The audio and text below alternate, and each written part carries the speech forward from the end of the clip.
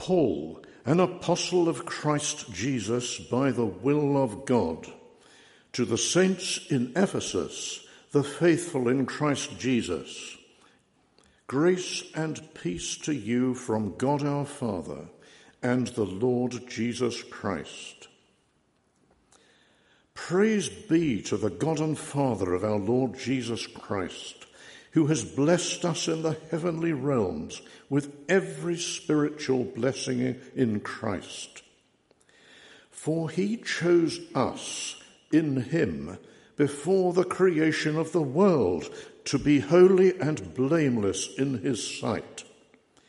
In love, he predestined us to be adopted as his sons through Jesus Christ, in accordance with his pleasure and will, to the praise of his glorious grace, which he has freely given us in the one he loves. In him we have redemption through his blood, the forgiveness of sins, in accordance with the riches of God's grace that he lavished on us with all wisdom and understanding.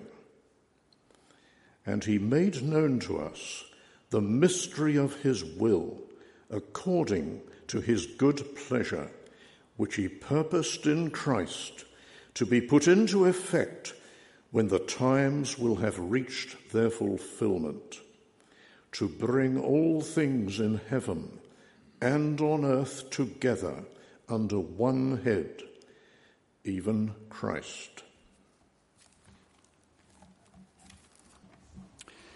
In November 1963, I was privileged to be a member of a small group, some 12 of us, theological students who had been invited to go to Czechoslovakia, as it then was, and to stay in Prague and to see how the churches there were getting on under communism.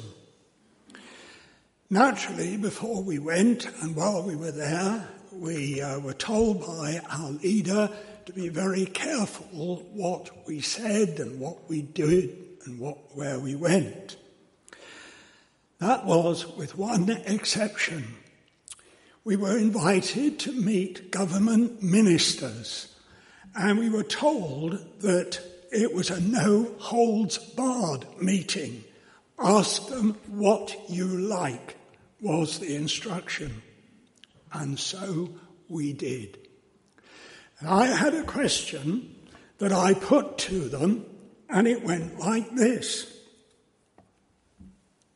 Can you tell me about any bad people who, through the influence of communism, have been made into good people?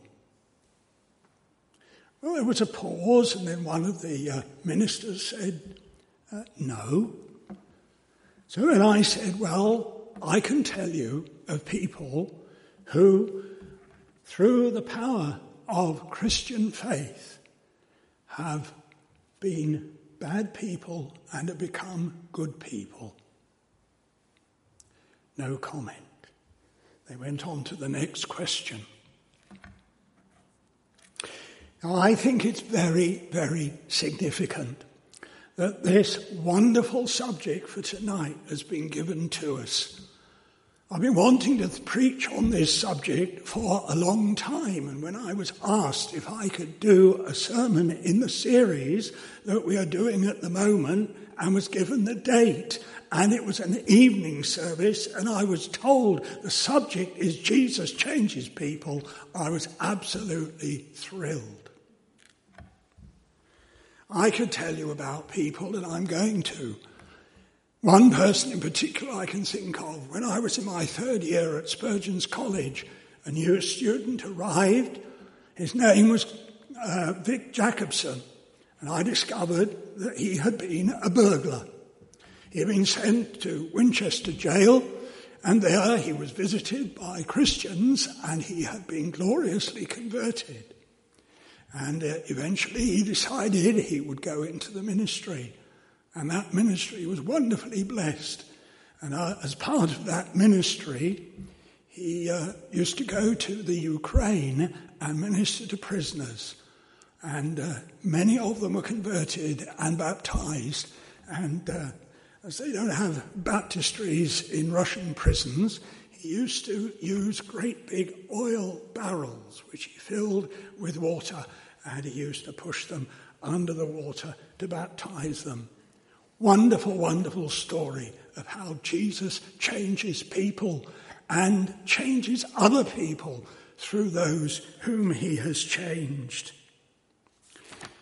Now, the fact is that Jesus changed people in the days of his earthly ministry. And he's been doing it ever since, and he's doing it today.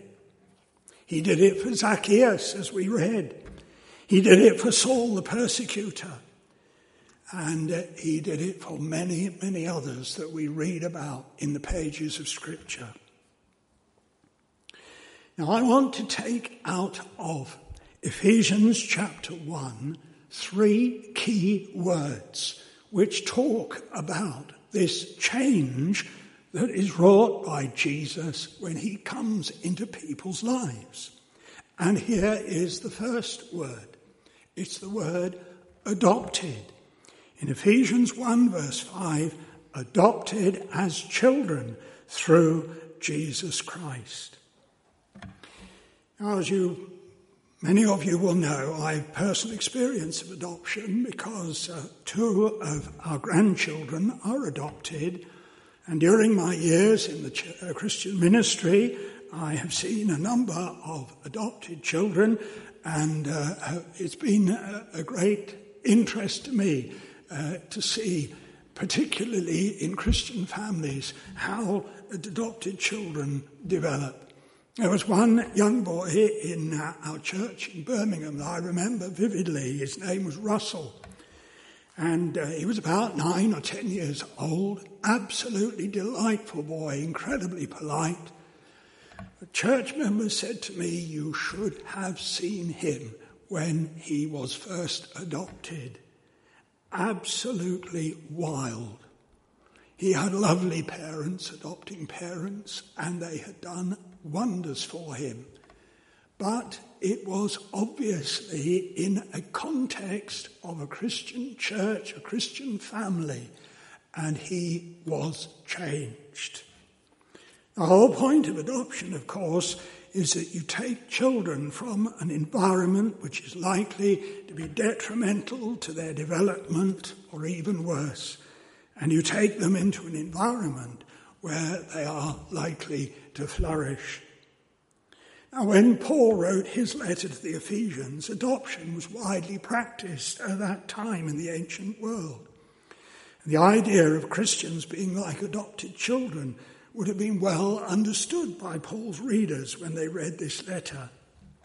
But to become a Christian is to be adopted into a relationship with Christ and into a community where we can certainly flourish because Jesus changes people for the better.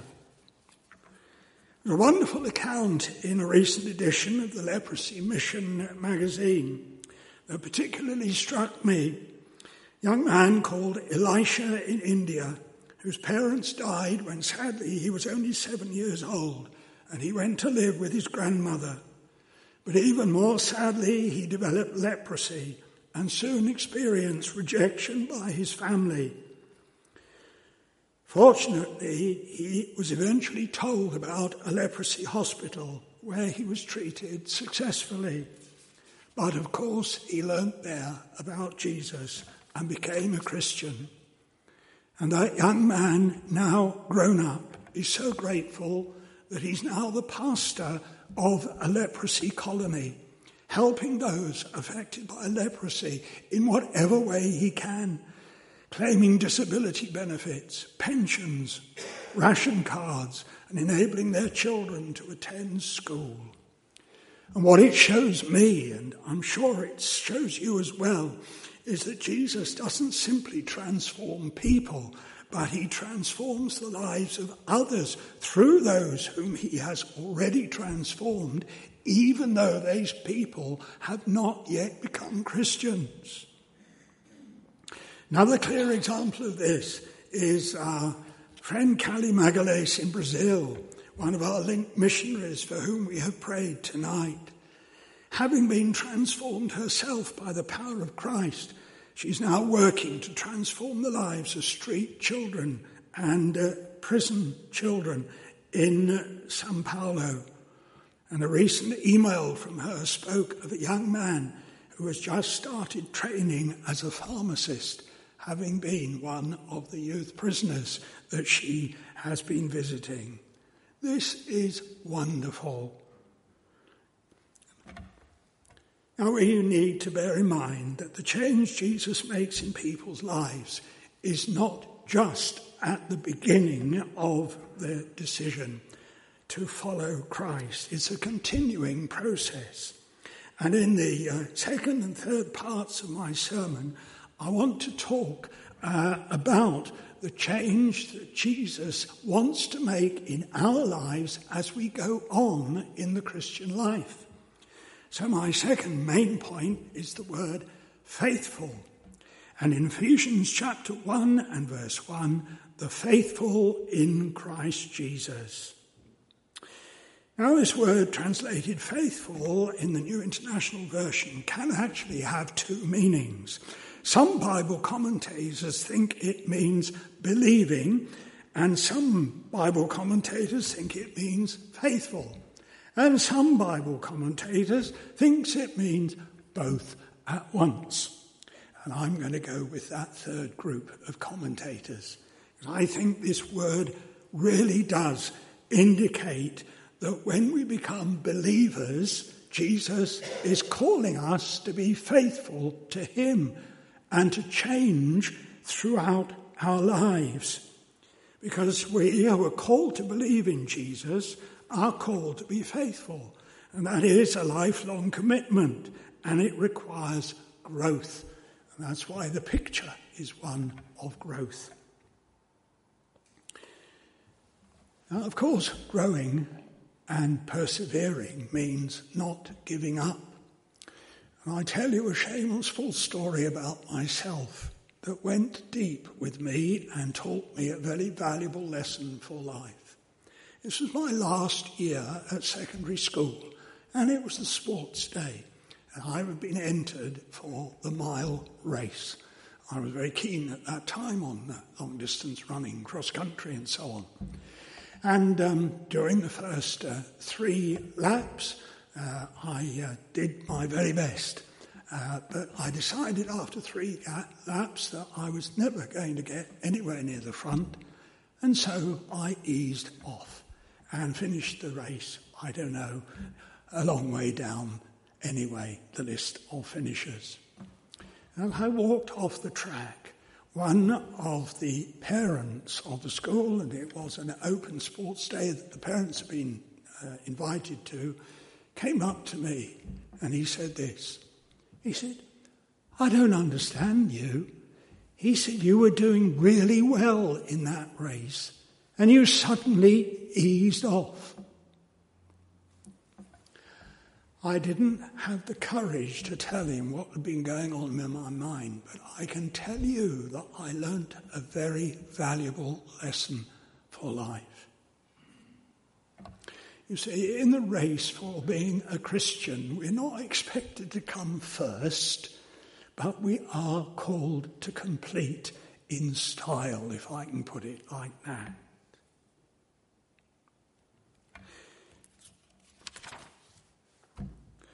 Now, how do we grow as Christians? Now, top of the list, I would put regular attendance at church worship so that we can be with other Christians. Incredibly valuable to us. Regular habits of daily Bible reading and prayer. Reading Christian books.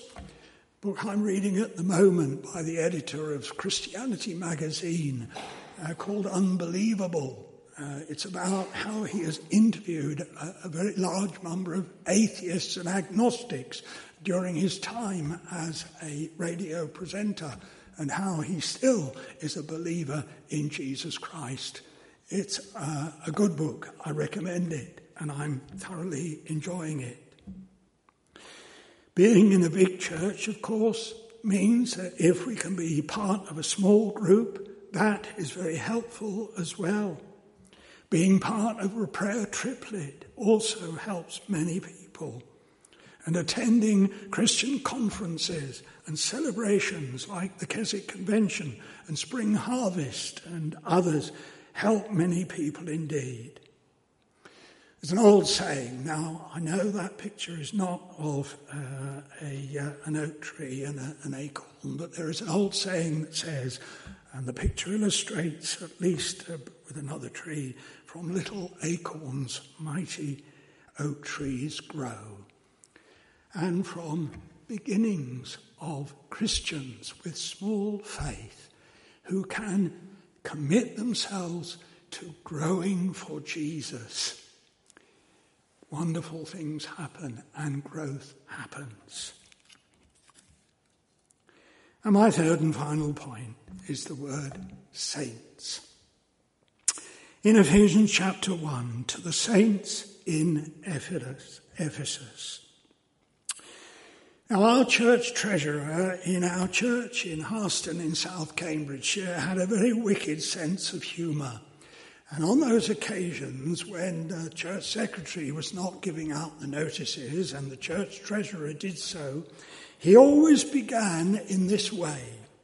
He would say, "Today is the feast day of Saint," and then he would name some obscure saint that nobody had ever heard of. I'd like to tell you that today, the 20th of August, is the feast day of Saint Oswin of Northumbria and Saint Philibert of Noirmoutier in France. I hadn't heard of either of them. Now, of course, this whole idea of saints and saints' days comes from the Catholic tradition in the Christian church. It's not part of our Baptist tradition at all. And frequently you see these saints portrayed in stained glass windows in great beauty, and the impression is given that these are super special Christians, very holy people, almost superhuman. But if we go back to the basic Bible meaning of the word saint, it simply means somebody who is dedicated to God. But again, there is this implication that the Lord Jesus expects us who are saints, because we have committed our lives to God, he expects us to be saintly. And that, I suppose, that is a tall order. And what we need to know is this, that Jesus accepts us as we are, but he doesn't want to leave us as we are. I remember some years ago there was a fashion for wearing, I think it was badges, it may even have been sort of slogans on T-shirts, which went like this: "Be patient, the Lord hasn't finished with me yet." And I think it's very wise. No, it's a lifelong process. But what does it involve? Well, it involves prayer. And this is why I have shown the picture of praying hands on the screen. And what should we be praying for to grow? Why? We pray that we may be saintly, and we pray for a mature conscience, a strong sense of right and wrong. Pray to be less self-centered and more other people-centered. Pray for a deeper understanding of what kind of person Jesus is and was. And pray that we may be truly more like Christ, that we may be in Christ and he in us. Why bother with Jesus? Because he changes people. Does he really change people? Yes, he does. He changes people from unbelievers into believers, and he changes believers into saintly saints. Jesus you are changing me. By your Spirit, you're making me like you. You are the potter, and I am the clay. Help me to be willing to let you have your way. Jesus, you are changing me as I let you reign supreme within my heart. I repeat that, as I let you reign supreme within my heart. That is the secret.